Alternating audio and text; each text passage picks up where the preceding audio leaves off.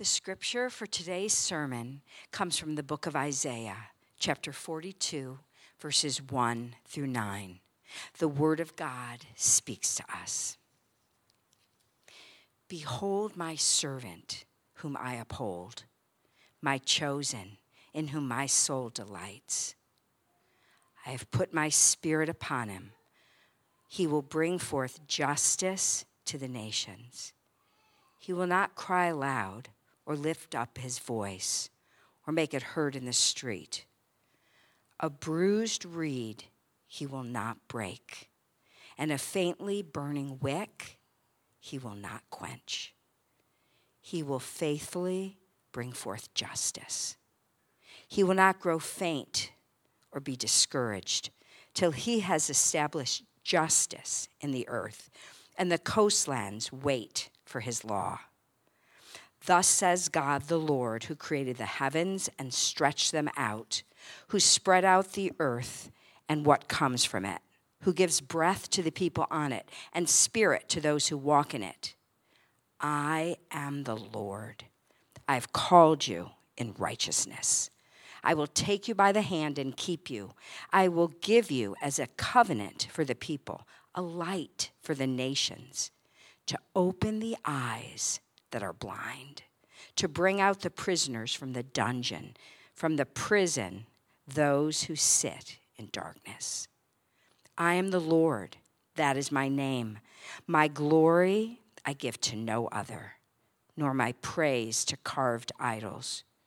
Behold, the former things have come to pass, and new things I now declare. Before they spring forth, I tell you of them. This is the word of God to us. Thanks be to God. Thank you. Wow, I will let you stand here and read scripture with me the whole time. If that woman is in your community group and she's not reading scripture, what are you doing? Something is wrong. I've read this passage 1,000 times over the past couple weeks, and like right then I was like, oh Lord, fill this. So thank you. I know your son and grandchildren are here and family stuff, and so like blessings upon your family for all of it. Hey, my name is Chad. I have had the joy of being in Edmond all week with your staff, being a part of this church, and what a gift it's been to me. I hope I will have left something beneficial for your church as well. It's just been a joy that we get to do this. Your pastor, David, has been in Yukon all week. And listen, I bring with me love from your brothers and sisters out west. We're one congregation. We're one church in 5 congregations that we get to do this together. And sometimes that gets forgotten. I could stand here all day. I hope you'll come up to me afterwards. And I would love to tell you all the things that we've seen God doing in and through that little church in Yukon. But we're in Edmond today. And I have big prayers, I hope you do as well, for what God is doing in and through this congregation and what he would do in and through this season of Advent, but particularly even this Sunday morning as we gather. And I say that as one who knows that it's so easy just to go through the motions of a Sunday morning. It's easy. I even feel the disconnect in my heart. Even this morning, this is the third service that I've been through, and I've sang this song 3 times of like, I know how the story ends, and yet, God, I'm such a forgetful person. I know the battle is won, and yet I can be so overwhelmed in the moment. And I don't think that's just me. So let's pray. Let's pray like with all of our heart, soul, mind, and strength, knowing that we're incapable and we need the Spirit to meet us, that we wouldn't just go through the motions this morning. Not any of us, not me and not you. And join me as we pray that. Father, we need your Spirit to meet us. It's so easy to polish up and to just put on a show for someone else. God, I pray, Lord, that each one of us would experience the living God today. I pray that you'd move us from posturing ourselves to experiencing you. And that by your grace, through your Spirit meeting us right here in this moment, that Lord, you would lead us right to your throne of grace. And meet my friends exactly where they're at. And so we pray these things in Christ's name. Amen. Amen. Well, I'm just going to give you the slightest bio and start with just being real honest with you. Advent has always been a super confusing thing in my brain. I was not raised in church. That covers a lot that I'm just going to gloss over. I was not raised in church. I was a latchkey kid who got into all sorts of trouble, and I started going to church in high school, and here's the honest to God truth. Like, I started going to church in high school because there were pretty girls, and it was an easy place to be popular. And it worked out for me. I met my wife there. It was like a good deal. It's like, this is, somehow this is not how it's supposed to work out, and it did by God's grace. By God's grace, he met me. And so, like, I, even after becoming a believer, was like, what are we doing? What is this Advent thing? Are we just acting like Jesus wasn't born? And then on Christmas Eve, it's like, guess what? Like, I really thought that. And at times, I still have to remind my heart of, like, no, this isn't some pretend thing. Advent is a gift to tune our affections, to remind us that we live in this now and not yet, this in-between, the in-between of this Jesus who was born in the muck and the mess of a stable quietly in the night, to this Jesus who is coming again in full display of his glory. He's coming again. We live in that in-between, don't we? We live in our own muck and mess. We live in the ups and downs. We live as forgetful people. We live as distracted people. We're in all of it. And so maybe you're here this morning and Advent has always been a confusing thing for you. Or maybe you're here this morning, and I'm just naming things that I've been more often than I'd like to count. Maybe you're here this morning and a Sunday gathering is just something you're numb to at this point. And we kind of go through the motions and we know the rhythms of a Sunday, and that's what we do. Or maybe someone dragged you here this morning and you're not happy about it, and you're all over the map. There's all sorts of ways. And maybe you're here stumbling in, carrying guilt and shame, and you feel as busted up as you've ever been or you've been in a while, and you're saying, God, I don't know what's happening. But see, here's the deal, is this God has something for you. This God works in and through you, not because you're put together and you have your act together, but because he is good. He is good. I believe God has something for you this morning. I believe he has something for all of us. It's not just sending us through another religious activity. He actually wants to meet us and lead us right to him. And so I just want to make two turns today. A relatively simple thing. I want to set our focus. I want to set our focus on this Jesus, this one Jesus. And we're going to do it. We're going to keep asking a question. So I'm going to repeat it again and again. Where is your heart? Where's your heart? And the second thing I want to do is I want to set a course for us, certainly a course for today, but a course for the next few weeks as we walk through Advent. I want to set a course. I want to set a focus, and I want to set a course for us, and we just want to keep asking the question, where is your hope? So where is your heart, and where is your hope? And those two things will kind of work together to lead us in this morning.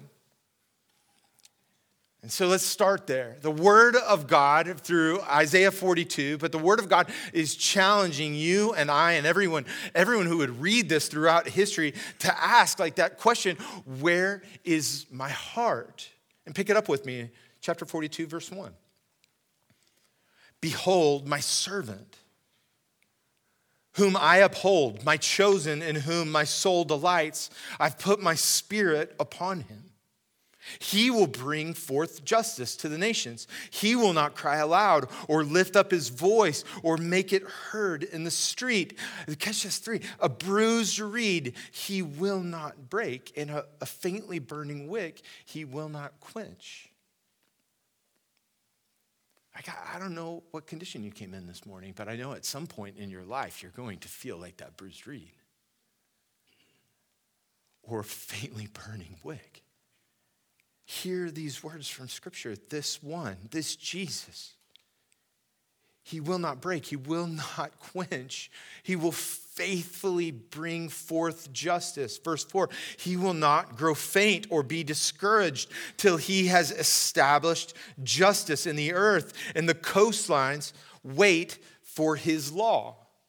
Okay, so we have a lot of things happening as we step into Isaiah, this prophecy. There's just a lot of things happening, and sometimes it can feel like a puzzle. It can feel like a puzzle. And what do you do when you start a puzzle? You're like, I'm finding corners, I'm finding edges, I'm working my way into this passage. And we'll just kind of do that here. We're going to look for the corners, and I want you to start with this first word that comes up, behold. Behold. Isaiah tells us to do something, behold. And that's different than just like, hey, look at something, look at it. Notice it. It's different than notice it. It's like look at it, notice it, and then sit with it. And sit with it. Behold, but not just behold anything. It isn't just find something to behold and find something beautiful. It's behold my servant.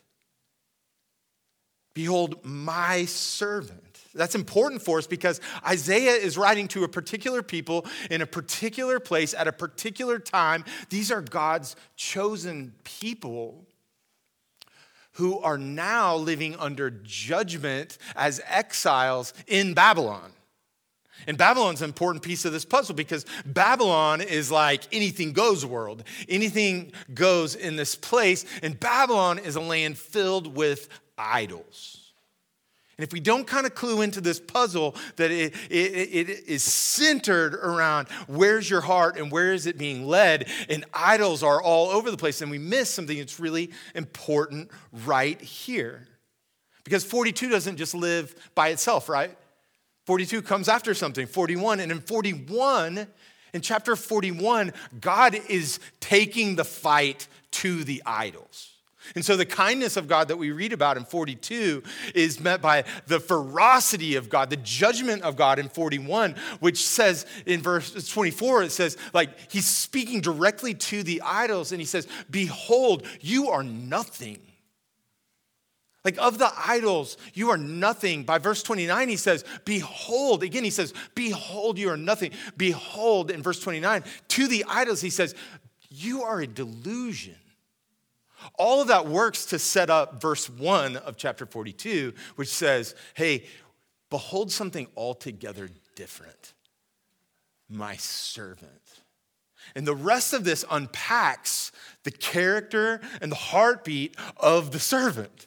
The rest of this unpacks what we're supposed to see and how it is altogether different than the idols. That's exactly what is being brought out here. But behold isn't the only corner. A puzzle doesn't just have one thing right there. There are other spots to this that we need to catch. And one of them is this repeating phrase that comes up. And it uses the word 3 times in these first 4 verses of chapter 42. It talks about justice.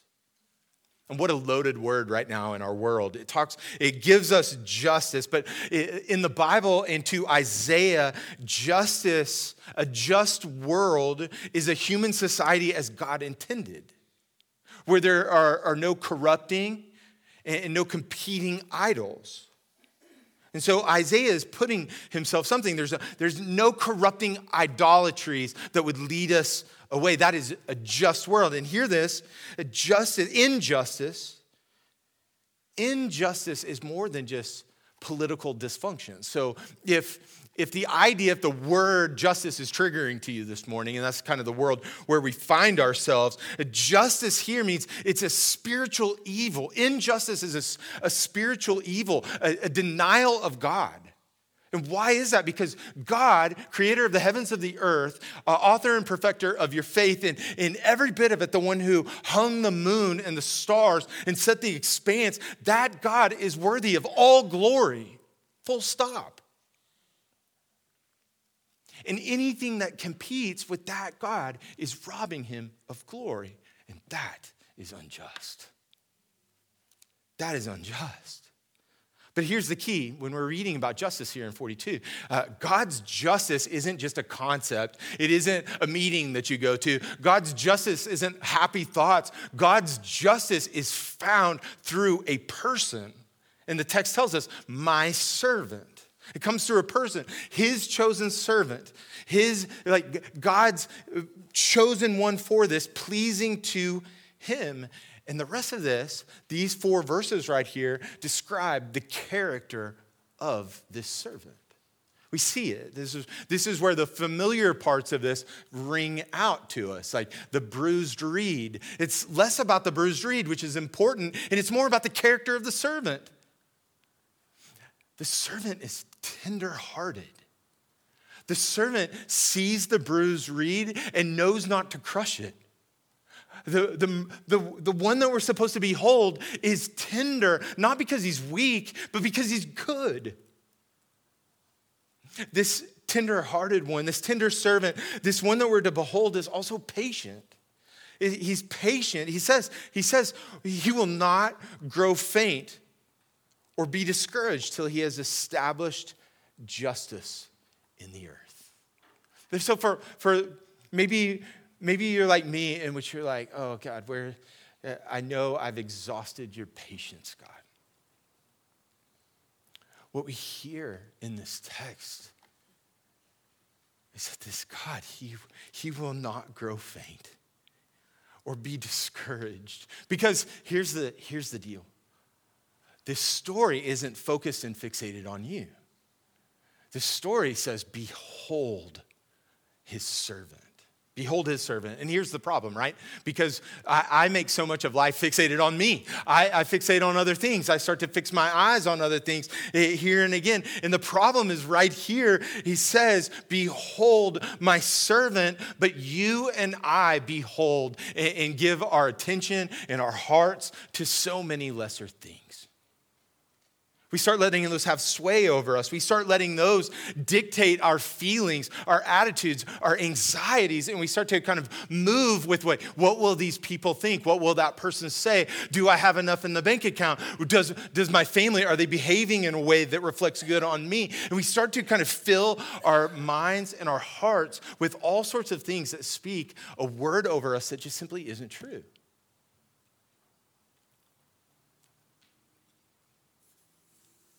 We're called to behold the chosen one of God, but we focus and fixate on so many other things. And that's why this is so important for us, because if idols and the discussion of idols was just like, oh man, they're just trinkets and they're just little things in the marketplace and they just go up there, then we could just set Isaiah on the shelf and treat it like any other book in antiquity. But it's not. Isaiah's not their problem. Man, look at those people. They were a mess back in Babylon. Idolatry is all of us problem that it reaches right in today. It's not out there. It's in here. It's in here. John Calvin puts it this way. He refers to the human heart as an idol factory. To which I say, yep, guilty. I almost said amen. That would be terrible. Martin Luther says it this way. He says, whatever your heart clings to and confides in, that is really your God. Let that one just kind of sink in for a second. I phrase it like this regularly. It's like we practice daily what we really believe. We practice daily what we really believe. We can say all sorts of things, and people do. You do, I do. We say all sorts of things, but we practice daily what we really believe. So here's that question. Here's that first question. Where is your heart? Where's your heart drawn to? Where's your heart found? Where is your heart? What has the attention of your heart? And we become what our heart longs for. We end up worshiping what our heart longs for. We can't not worship because we can't not love something. And it's our heart that draws us. It's our heart that moves us. And we can say all sorts of nice things about Jesus, but we often find ourselves drawn to it. I love how one author puts it in his book, You Are What You Love. He says, to be human is to be on the move, pursuing something, after something. We're like existential sharks. We have to move to live. We're not just static containers for ideas. We're dynamic creatures directed towards some end. And so, like, here's the issue. Like, where are you going? What is the course that you're on? Where's the hope that is drawing you to? So where's your heart and where is your hope? Because, like, friends, an idol is anything other than God that we see as essential. It's anything other than God that tells me who I am. An idol is anything other than God that I think it needs to kind of like, this needs to work out in my life. And we wouldn't phrase it like an idol, but it's like, man, do I have enough in the bank account? Do I have enough here? Do I have enough of like acceptance, approval? Do I have enough of fill in the blank? And it's in those moments in which we find ourselves so in danger of falling after and listening to these idols that are all around us. You see, our problem is not social or intellectual, or it's not even moral, really, though we have problems in all of those areas. Our root problem in all of life is that we keep going to false gods that will never satisfy and will never save. So where is your heart focused? And where is your hope? See, God's alternative to the idols that we keep bringing up in our life is ultimately in Christ and his servant, this Jesus that we talk about in Advent. And so all of the gloves off discussion in chapter 41 of you are nothing. Idol, you are nothing. Your delusion leads us and prepares us to hear at the beginning of 42 of here's what you should behold.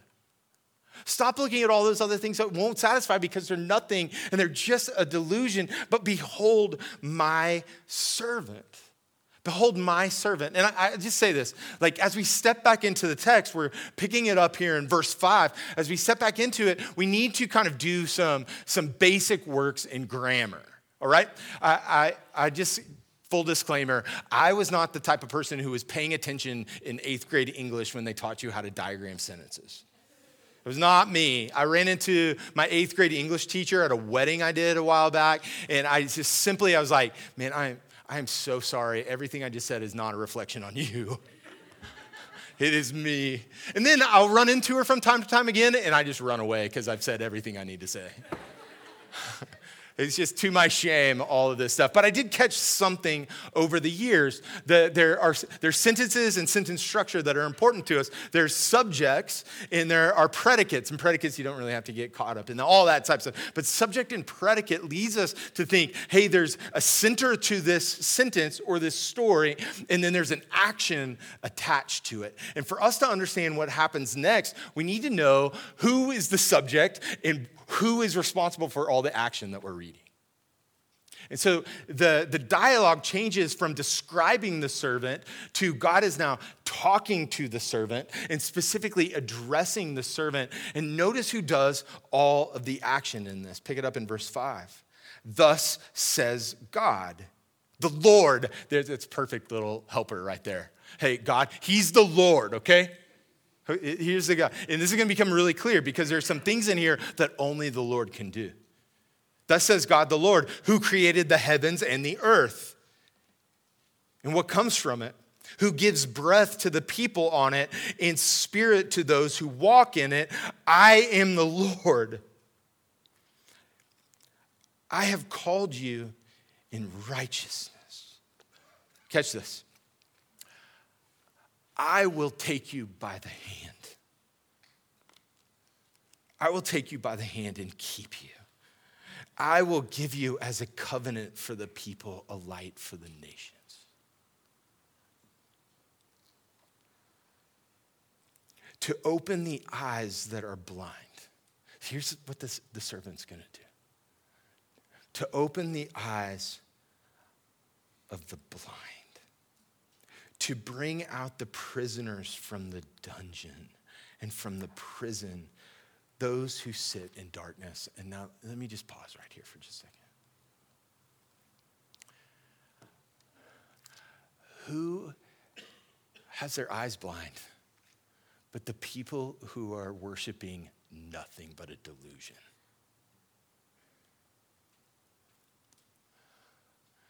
And who knows darkness but those that don't have hope because they're placing it in something that could never save?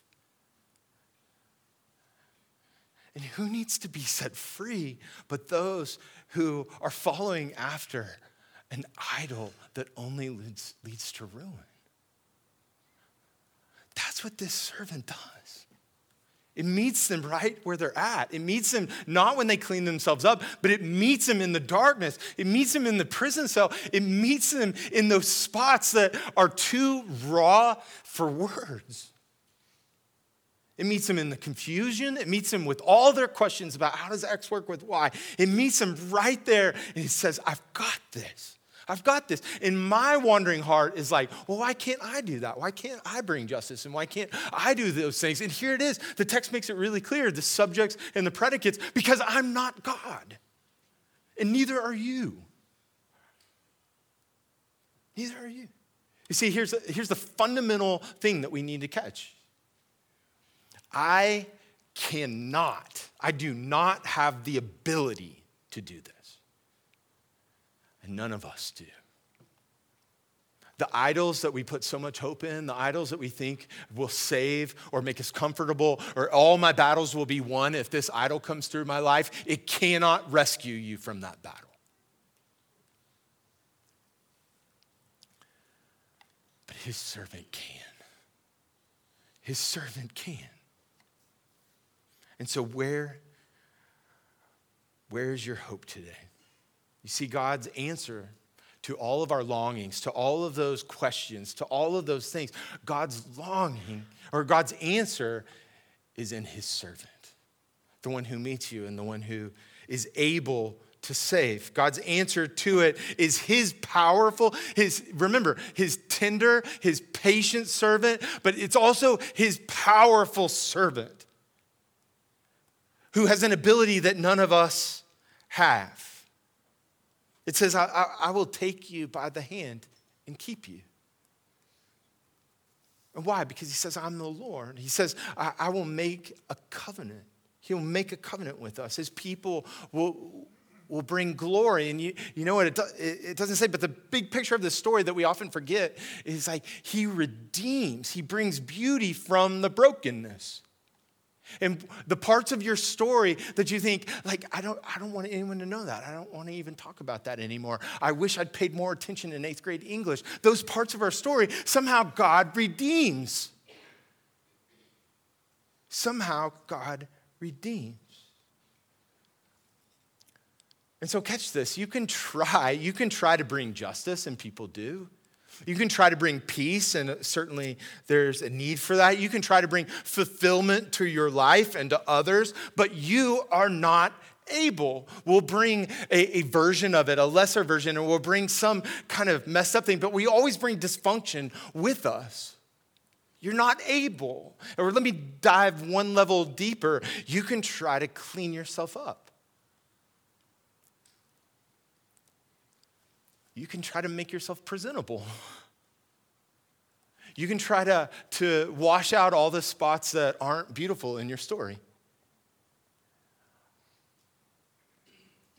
You can try to make the pain or the addiction or the shame, you can try to make that disappear. But friend, I pray that you'd hear this, not as some expert, but as someone who has tried again and again and again.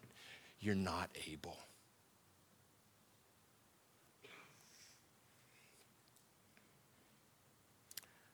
But God presents his servant. He presents his servant to us. And he says, behold. Behold this one who is able. And here's the line.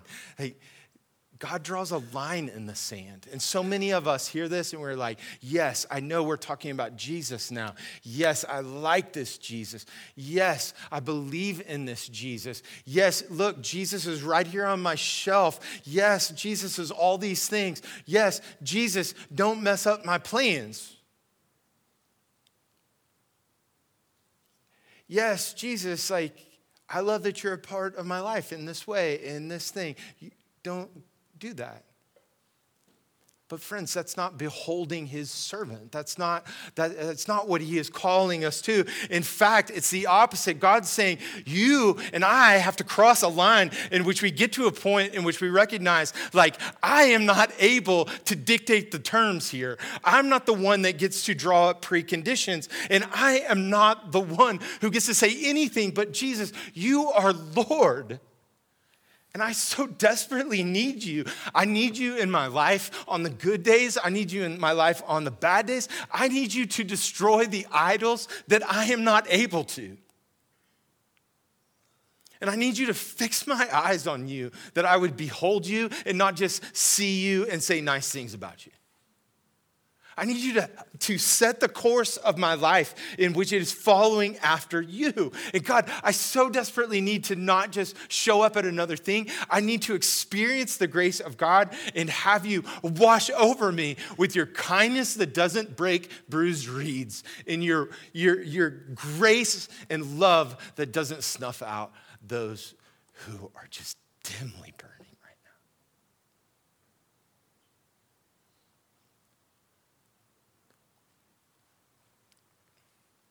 Friends, that is what we get to do in Advent. Advent sets our gaze. It reminds us of our hope. And for my friends who are familiar with church and church culture, and my friends who have spent a number of years in church or get kind of the rhythms, and you're like, I got this figured out. Like, we're not talking about praying a prayer once and moving on with your life.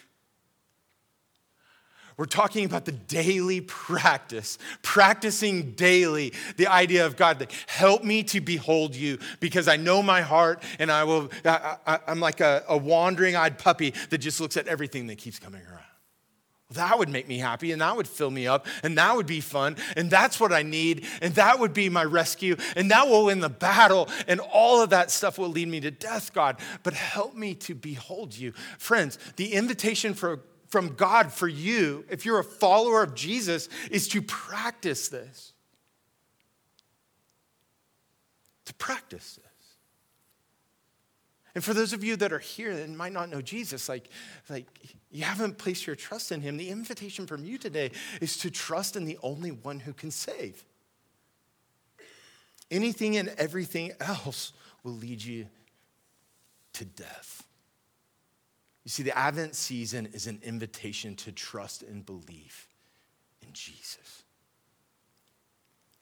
Not just as some thought experiment, not just as something that you could pass on a test, but as one that you're beholding. And maybe, like me, you feel like the course of your life has a lot of messiness to it. Where it might not be pretty, or I can continually hear like, I'm not enough, I'm not good enough, I'm not smart enough, I don't have enough in the bank account, or I don't have any of these things. And whatever it is, I can fill in the blank with, like somehow not enough. And yet the word of God speaks a better word to us. It says that no matter where you are and whatever your condition, all were dead in Christ. But what does it say? It says all of us were dead in our sins, but God, being rich in mercy through Jesus, knew exactly what to do. He brought life. He paid for it himself. All of this is to tune our affections to lead us right to him. And over the next few days, like, what do we do with it? We're told here in the text not just to be happy people and say, good, Advent's here, we'll think about Jesus a lot more and do this. It actually leads us to something really important. The next line, verse 10 says, sing to the Lord a new song. It leads us to action. It leads us to something. Sing to the Lord a new song, his praise for the end of the earth. Earlier, he said, you'll be a light to the nations. This Jesus is a light to the nations that other people would believe. And so how do we sing a new song? How do we practice these things? I'll give you 3 things real quick and we'll be done.